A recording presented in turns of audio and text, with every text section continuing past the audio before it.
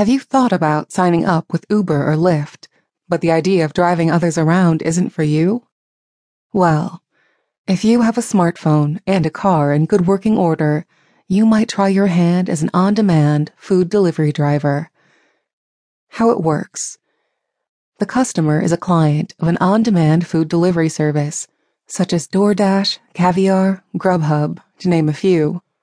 Having loaded the company's app to their smartphone or mobile device when they decide they want a takeout order from a participating restaurant, they place an order using the app they've downloaded from the food delivery company. The company then places the order with the restaurant and contacts a delivery driver, providing them with the name and location of the restaurant and the customer.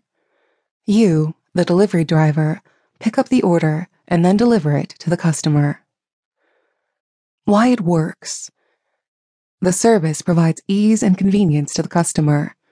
It allows restaurants without delivery service to provide it to their customers. Also, to restaurants that do have their own delivery service, it increases their customer base by allowing them to handle more deliveries than their own delivery service would be able to do.